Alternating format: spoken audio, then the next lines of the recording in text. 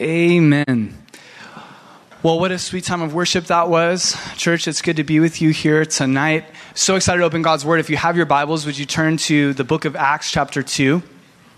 Again, welcome to First Things First. On the first Wednesday of every month, we like to take time to worship and wait on the Lord and to create a space in which He can move and speak and minister to us as we wait on Him. And so that is what we are doing here tonight. And if you have been with us this year at our First Things First evenings, you know that we have been walking through and intentionally looking at the gifts of the Holy Spirit that Paul writes of in 1 Corinthians chapter 12. And so we have been taking an intentional, in-depth look at each gift, each manifestation of the Holy Spirit that is given to the believer. And we've been looking at what it means for us as individuals and what it means for us as the church corporately. We looked at words of wisdom, words of knowledge, gifts of faith, healing, miracles, prophecy, tongues, and the interpretation of tongues. And we looked at what that looks like for us as believers who have placed our faith in Jesus and what that looks like for us corporately as a church. And we discovered that, the gifts of the Holy Spirit, isn't the Holy Spirit good that He gives gifts to us? We don't deserve, that's just God's grace. He gives us gifts. It's so beautiful. What we've seen with the gifts of the Holy Spirit is that they're powerful manifestations of God's power in the lives of believers. And we've taken a close look at each one to better understand what it means for us as a church. I believe, by the way, if you need a Bible, raise your hand. If you don't have one, we have some guys right here that love to get one into your hands. And again, we're in the book of Acts chapter 2 tonight. But anyways, moving on, I really believe that the essence of understanding the gifts of the Holy Spirit is written by Paul there in 1 Corinthians chapter 12, verse 7, where he says this. He says, "But the manifestation of the Spirit is given to each one for the profit of all." I think that is like a great summary of the gifts of the Holy Spirit. I'm going to read that again. Paul says in 1 Corinthians chapter 12, verse 7, "But the manifestation of the Spirit is given to each for the profit of all." So in other words, the gifts of the Holy Spirit are given for the profit of all, the edification and the building up of the church. Tonight, in our time in God's Word, what I want us to do is I want us to go back to a moment that is recorded in the biblical timeline within the book of Acts, to the very instance where the Holy Spirit Himself was given to the church. And I want us to consider what that looks like, the atmosphere that existed in the early church on the day of Pentecost. In Acts chapter 2, just giving you some context here, we encounter the miracle of Pentecost, the baptism, the coming upon of the Holy Spirit on the early church. The 120 men and women gathered there in the upper room. And the coming upon of the Holy Spirit, the baptism of the Holy Spirit, announces the birth of the church. It's the inauguration of the church by the power of the Holy Spirit. And this truly is, I think, one of the most transformative passages of Scripture that we see in all of the Bible. I believe that this is a world-changing event because it is from this event that the church is empowered to then fulfill the Great Commission that was given to them at Christ's ascension to heaven. Tonight, though, I want us to look at the atmosphere that existed within the church. And I want us to relate it to what we do here at First Things First. Because our heart here at First Things First is to wait on the Lord, and that's exactly what we see taking place in Acts 2 within the church. But I just want to throw out a disclaimer really quick for all of you. And that disclaimer is this. We're going to talk about three things that we see here in Acts chapter 2, but I want you to understand, please, from my heart, that I am not stating that these things we're going to look at are conditions upon which the Holy Spirit is given, or that they are prerequisites for the Holy Spirit to fall on a believer. That's not what I'm saying. The only prerequisite for the Holy Spirit to be given and to fall upon a believer is their faith in the Lord Jesus Christ and His resurrection from the dead, and their inviting of the Holy Spirit to come upon them. But tonight, what we're going to see is we're going to see the atmosphere that existed within the early church on the day of Pentecost. And look, we can't replicate the events of that day. We can't replicate Pentecost, right? But we can learn. And we can adopt the principles that existed within the early church.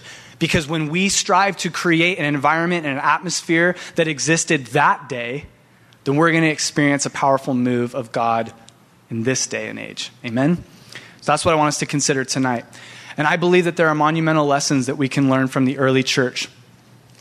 Just consider this one moment before we dive into our passage. Every single one of us here in this room have been impacted by the 120 people that were gathered in this upper room. Do you realize that? Think about that. That is crazy. If that's not a miracle of God, I don't know what is. You have 120 people gathered in Jerusalem. The Holy Spirit falls on them. And then now look at us here in sunny California, Vista. And we're gathered in a room worshiping the name of Jesus. God is powerful, amen? He is able to do exceedingly abundantly above and beyond anything we could ever possibly imagine, amen? So at Pentecost, there's three things we see. We see the church is unified, patient, prayerful, and full of praise. There's three things we see. We see that the church is unified, patient, prayerful, and I'm going to put full of praise there with prayerful. So tonight, let's talk about our first point, unity. We see unity in the early church. Look with me in Acts chapter 2, verse 1. Let's consider what the Word of God says to us. Read this with me. When the day of Pentecost had fully come, they were all with one accord in one place. If you have a pen, if you have a highlighter, if you're taking down notes, highlight that word, one accord. One accord. You see, this often happens with our English language. It fails to colorfully represent what the original text is saying, and I think that's exactly what's taking place here in Acts chapter 2. The Greek word for that phrase, one accord, is homothumadon. It's a pretty crazy word. Homothumadon. Homothumadon. One accord. And check this out. That Greek word, homothumadon, means to have one mind, unity of mind, one purpose, unanimous consent. One definition of homothumadon describes to be of one soul. Isn't that a beautiful picture of the church? One mind, unity, one soul. I love that. The Greek word homothumadon that we see here in our English translation as one accord is also understood as speaking of harmony as it pertains to music. It can be a musical term as well, of harmony, togetherness, a sort of synchronicity. Like when a chord is played. It's just a beautiful piece of music, right? And there's harmony, there's breath, there's a togetherness to that chord. And all the notes together are homothumadon, so to speak. There is unity, there is oneness.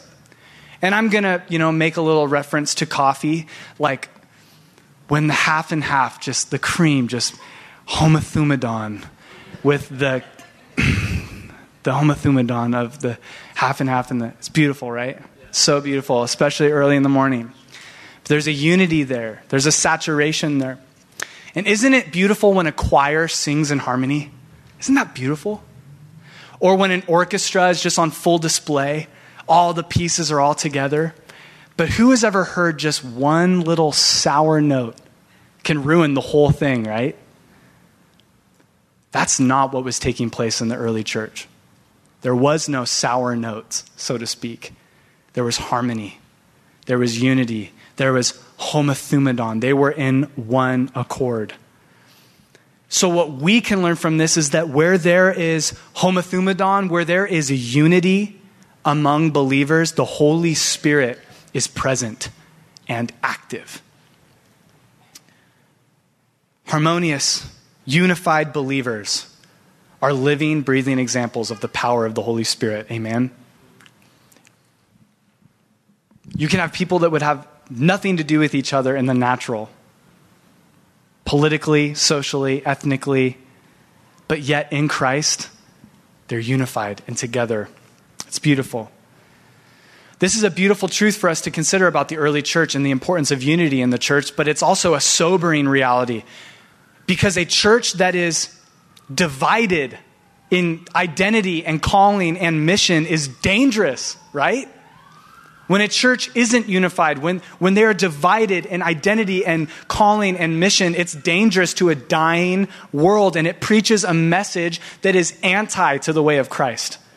When the church is divided, what that tells the world is that there isn't power in the gospel, and that's just not true.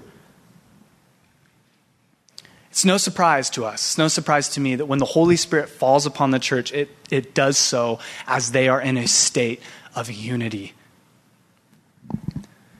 And it makes me wonder, how often do we grieve the Holy Spirit because we aren't truly unified? How often do we grieve the move of God because we aren't truly unified? Quarreling, fighting that doesn't go resolved, gossip, bitterness, pain, jealousy, pride. Look, we may be sitting in a room together in one accord, but are we of one accord? Are we of homothumadon in our souls together as one, as the body, the precious body of Christ that he died for? Jesus, he spoke of this in Matthew chapter 5 in the Sermon on the Mount in verse 23 through 24. He says this, he says, therefore, if you are offering your gift at the altar and there you remember that your brother or sister has something against you, what does Jesus say? He says, leave the gift in front of the altar and first go and be reconciled to them. Then come and offer your gift. Jesus, in his public ministry in Matthew chapter 9, quoting from the prophet Hosea, told the religious elites of his day to go and learn their own book. It's so funny. I love this about Jesus. He says, go and learn this saying. This is the prophet Isaiah. These religious elites would have studied Isaiah their whole lives, and Jesus is saying, go and learn what this means. I desire mercy, not sacrifice. From the very heart of God, here we learn that he is most concerned about our hearts being right with him and being right with each other, more than he is concerned about any offering or gift that we could bring before him. What breaks my heart the most is that even on the way to the cross, Jesus was praying for the unity of the church. He's praying, Lord, make them one as he says this, Father, as you and I are one. Whoa. May they be one. On the way to the cross, he's thinking about you and me. It's amazing. The Holy Spirit moves when there is unity in the church. Amen? Second thing we see in Acts chapter 2 is the patience of the early church. It's patience. Ooh, this is a tough word, isn't it? Patience. We don't like this word. Look, before the church would eventually grow and then go on to change the world by spreading the good news of Jesus Christ by the power of the Holy Spirit, before they would go, they first had to wait. They had to slow down and pause and wait on God's timing. I like how one author, Adrian Rogers, put it. He said that you can save a lot of time by waiting on God. You can save a lot of time by waiting on God, and isn't that true? In Luke's gospel, recorded in the 24th chapter, we see Jesus with his disciples. 40 days after his resurrection, he appears. He's with his disciples. And he's on the Mount of Olives, east of Jerusalem, and he's preparing his disciples for life and ministry without him being with them. And in this scene, Jesus is sharing his final words to his disciples. These precious individuals who have been following him for 3 years, they've committed their lives to him. And what does he say? He says, wait. Wait. Wait in Jerusalem for the promise of the Father. In other words, wait for Acts 2 to happen.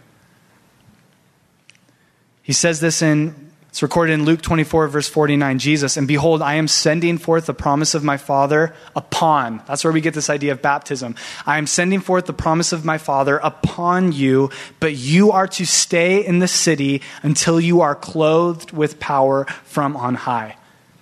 Then, in Acts chapter 1, which was also written by Luke, we see that the disciples were commanded to wait in the city for the baptism of the Holy Spirit before they were commanded to go and be witnesses for Christ, fulfilling the Great Commission. Why? Why were the disciples told to wait for the empowering of the Holy Spirit before they were to go and fulfill the Great Commission? Because the empowering of the Holy Spirit is the means through which the Great Commission is fulfilled. Do you understand? It is by the power of the Holy Spirit. And here's a little spoiler alert. As the Holy Spirit falls on the church in Acts chapter 2, it's largely evangelistic in nature. They begin to speak in tongues, but these tongues are other languages of men and women who were there in Jerusalem. And the gospel is proclaimed and 3,000 people are saved. But before the Great Commission could ever be fulfilled, they were first to wait in Jerusalem for the empowering of the Spirit. And after Jesus tells them these things on the Mount of Olives, he ascends to the right hand of the throne of God. Picture that scene. Whew, gone. The disciples, I'm sure, were there looking up in amazement. And what do? They go to Jerusalem and they wait patiently. Jesus told them that the Holy Spirit would fall, but he didn't tell them the day or the hour. So they waited. And the patience of the disciples tells us that they trusted in the providence of God. They trusted in God's providential plan. They trusted God's sovereignty and his timing. The Great Commission was given to go, yet they were told to wait. So we need to understand that God's mission, his plans and purposes must take place in his timing. Amen? Another incredible, amazing thing that we see at Pentecost is that this day, Pentecost, is a very significant day in Jewish history. Pentecost is one of 3 Jewish festivals that required all Jewish men to present themselves before the Lord in Jerusalem. So in Acts 2, you have hundreds upon hundreds of thousands of Jews gathered in Jerusalem for the Feast of Pentecost. And Pentecost, historically in the Old Testament, is celebrating the day that the law was given. Did you know that? The law was given to the children of Israel on Pentecost. Are you guys starting to kind of see the connection here? So God, in his perfect timing, sovereignty, and providence, chooses the very same day that the law was given, yet thousands of years later, in Acts 2, to give his Spirit to the church. Not a law, not a list of requirements, but the power through which pleasing and obeying God is made possible. It's given to the early church. I'm going to read a quote from Charles Spurgeon, quoting on this concerning Pentecost. He says this, so just try to read this slow so you can get it. He says, at the commencement of the Old Testament dispensation, what manifestation do we get? God gives his people a law. At the commencement of the New Testament dispensation, what do we get? A law? No. The Lord gives his people the Spirit. That is a very different matter. He writes, under the old covenant, the command was given, but under the new covenant, the will and the power to obey are bestowed upon us by the Holy Spirit. No more have we the law upon stone, but the Spirit writes the precept upon the fleshly tablets of our hearts. That is some beautiful writing. So the patience of the early church tells us that they trusted God's sovereignty. They trusted God's plan. It also tells us that they believed in God's preeminence. They believed in the supreme importance of just being with Jesus. By waiting in Jerusalem for the promise of the Father, the early church shows us that being with Jesus surpasses doing for Jesus. Do you understand? Waiting on the Lord in Jerusalem, it shows us that the early church understood the importance of waiting and being with Jesus as greater and as more important than doing for Jesus. Think of Mary and Martha, the story of Mary and Martha recorded in the Gospels. Mary's at the feet of Jesus and Martha is busy. Jesus says she has chosen the better because she's at my feet. That's the picture we see here in the early church. They understood the preeminence of Christ, the supremacy, the importance of just being with him. And before they were to go into all the world, they were to wait. But let me ask you this. Consider this for a moment. What would have happened if they didn't wait? Seriously. What a scary thought, right? What would have happened if the church decided, no, we're good. We're just going to go. They would have missed the promise of the Father. Do we have that kind of faith? Do we have the faith that is willing to wait on the Lord? Because in this case, in Acts chapter 2, the church waiting on the Lord was waiting for his supernatural power for service. Do we have that kind of faith to wait on the Lord, or do we just jump into service? Do we run ahead of him? Do we depend on our own strength, our own natural power? I love Isaiah 40, verse 31. Those of you that know it can say it with me. Yet those who wait for the Lord will gain new strength. They will mount up with wings like eagles. They will run and not get tired. They will walk and not become weary. That idea in Isaiah 40:31 of they will gain new strength is this idea of exchanging strength. That those that wait on the Lord exchange their strength for his strength. And it's accomplished in waiting. It's so antithetical to the way we are as human beings. We hate to wait, right?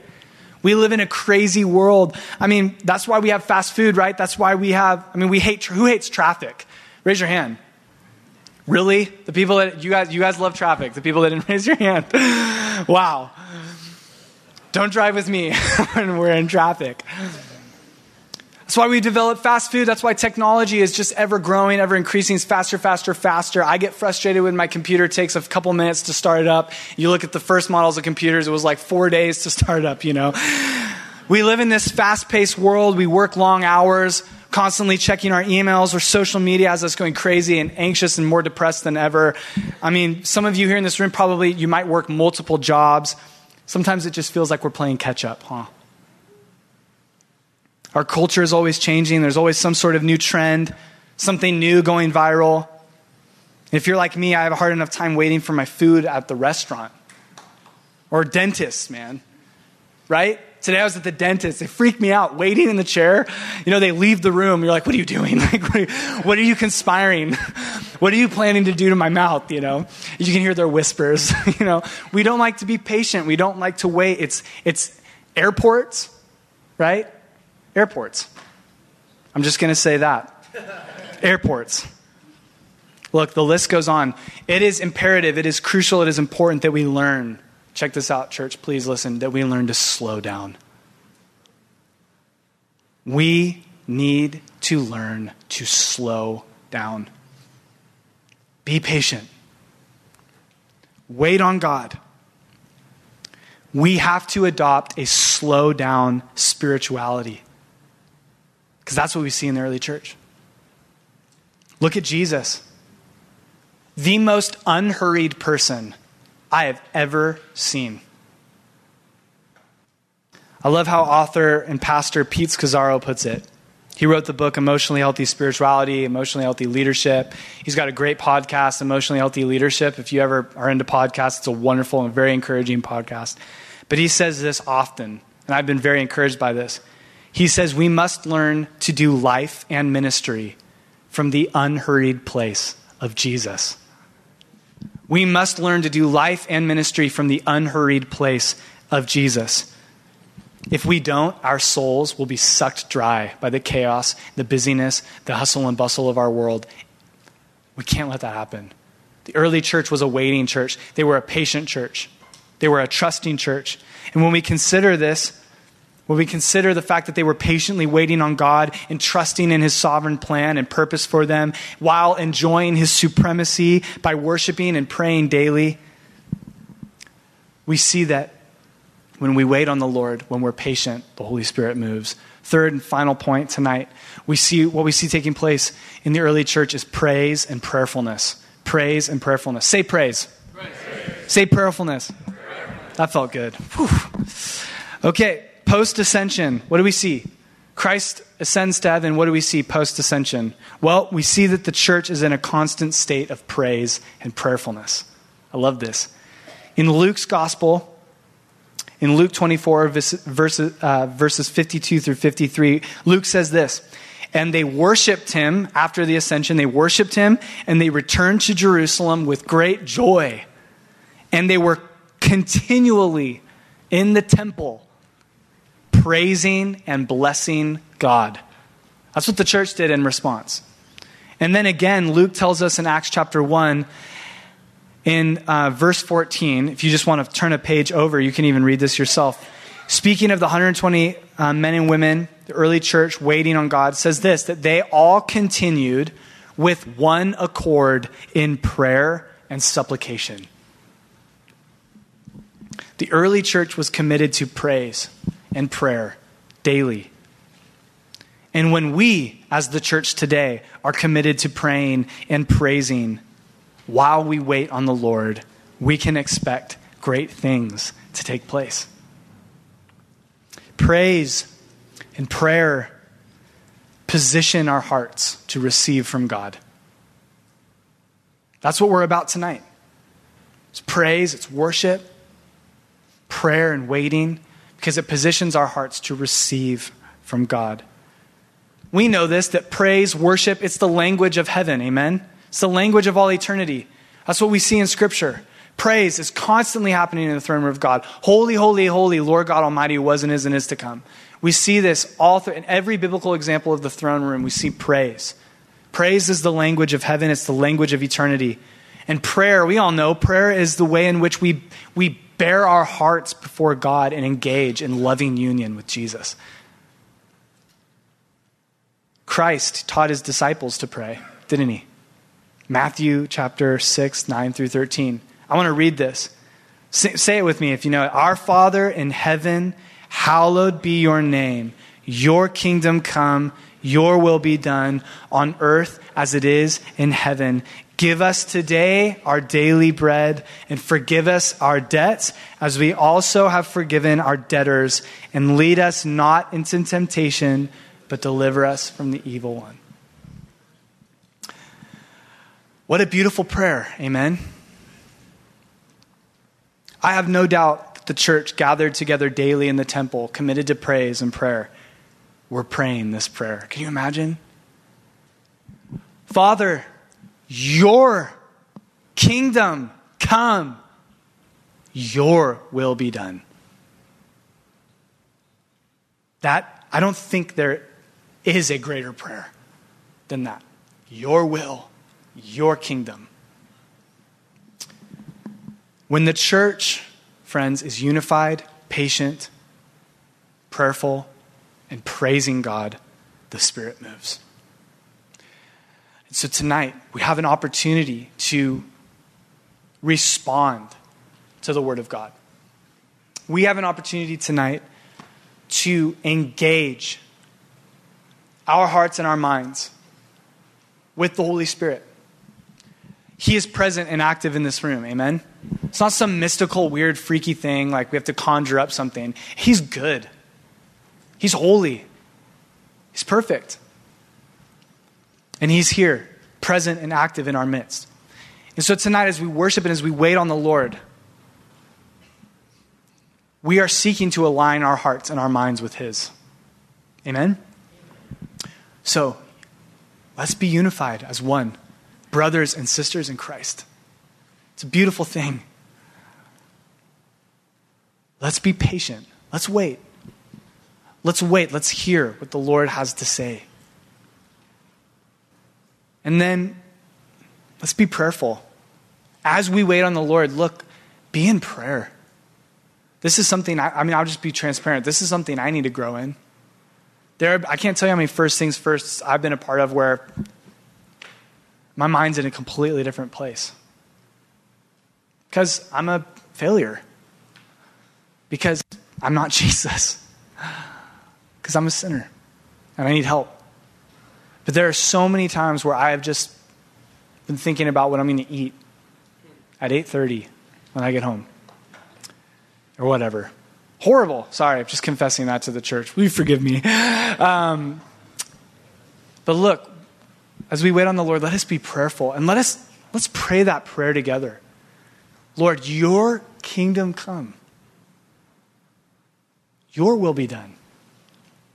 Here, now, in this place. Amen? I'm going to invite Pastor Aaron up. Aaron's going to pray for us. He's going to pray for this time. And so let's bow our heads. And then what we're going to do is we are going to go straight into a time of communion. Okay? Straight into a time of communion and praise. So we're just going to be singing songs of praise right now, going vertical, right? Because that's what the early church was doing, right? They're praising God. And we'll give that some time. And then, I'm going to bring the guitar back. And we're just going to wait, okay? And we don't have to be scared. This is exciting, so. Cool. Thank you, Pete. Let's pray. Holy Father, we thank you that we can approach you boldly by the blood of Jesus. Thank you, Lord, that you know us and you love us completely. Father, we pray that as we draw near to you, that you would, by your Holy Spirit, draw near to us and that you would minister to your people. Father, we pray, like the psalmist, search us and know us and try our hearts, see if there's any anxieties or wickedness, and lead us in the way everlasting. Father, we want to pray like Samuel. Speak, Lord, for your servant hears. We pray that our ears would be open, that our hearts would be tender and softened to hear your voice. Father, we confess that we have been distant in many ways, and we want to repent and come back to loving union and slow down to hear you and to receive your direction for our lives. We want to put ourselves on the altar and yield ourselves to the power of the Holy Spirit. Lord, we know that as we approach you, your glorious love shines bright in our hearts, and you reveal imperfections that need to be confessed and repented of. Lord, as you show us these things, would we quickly submit these things over to you in prayer and confession to one another and you, and just come back to loving fellowship with you. Thank you, Lord, that you love when we wait upon you.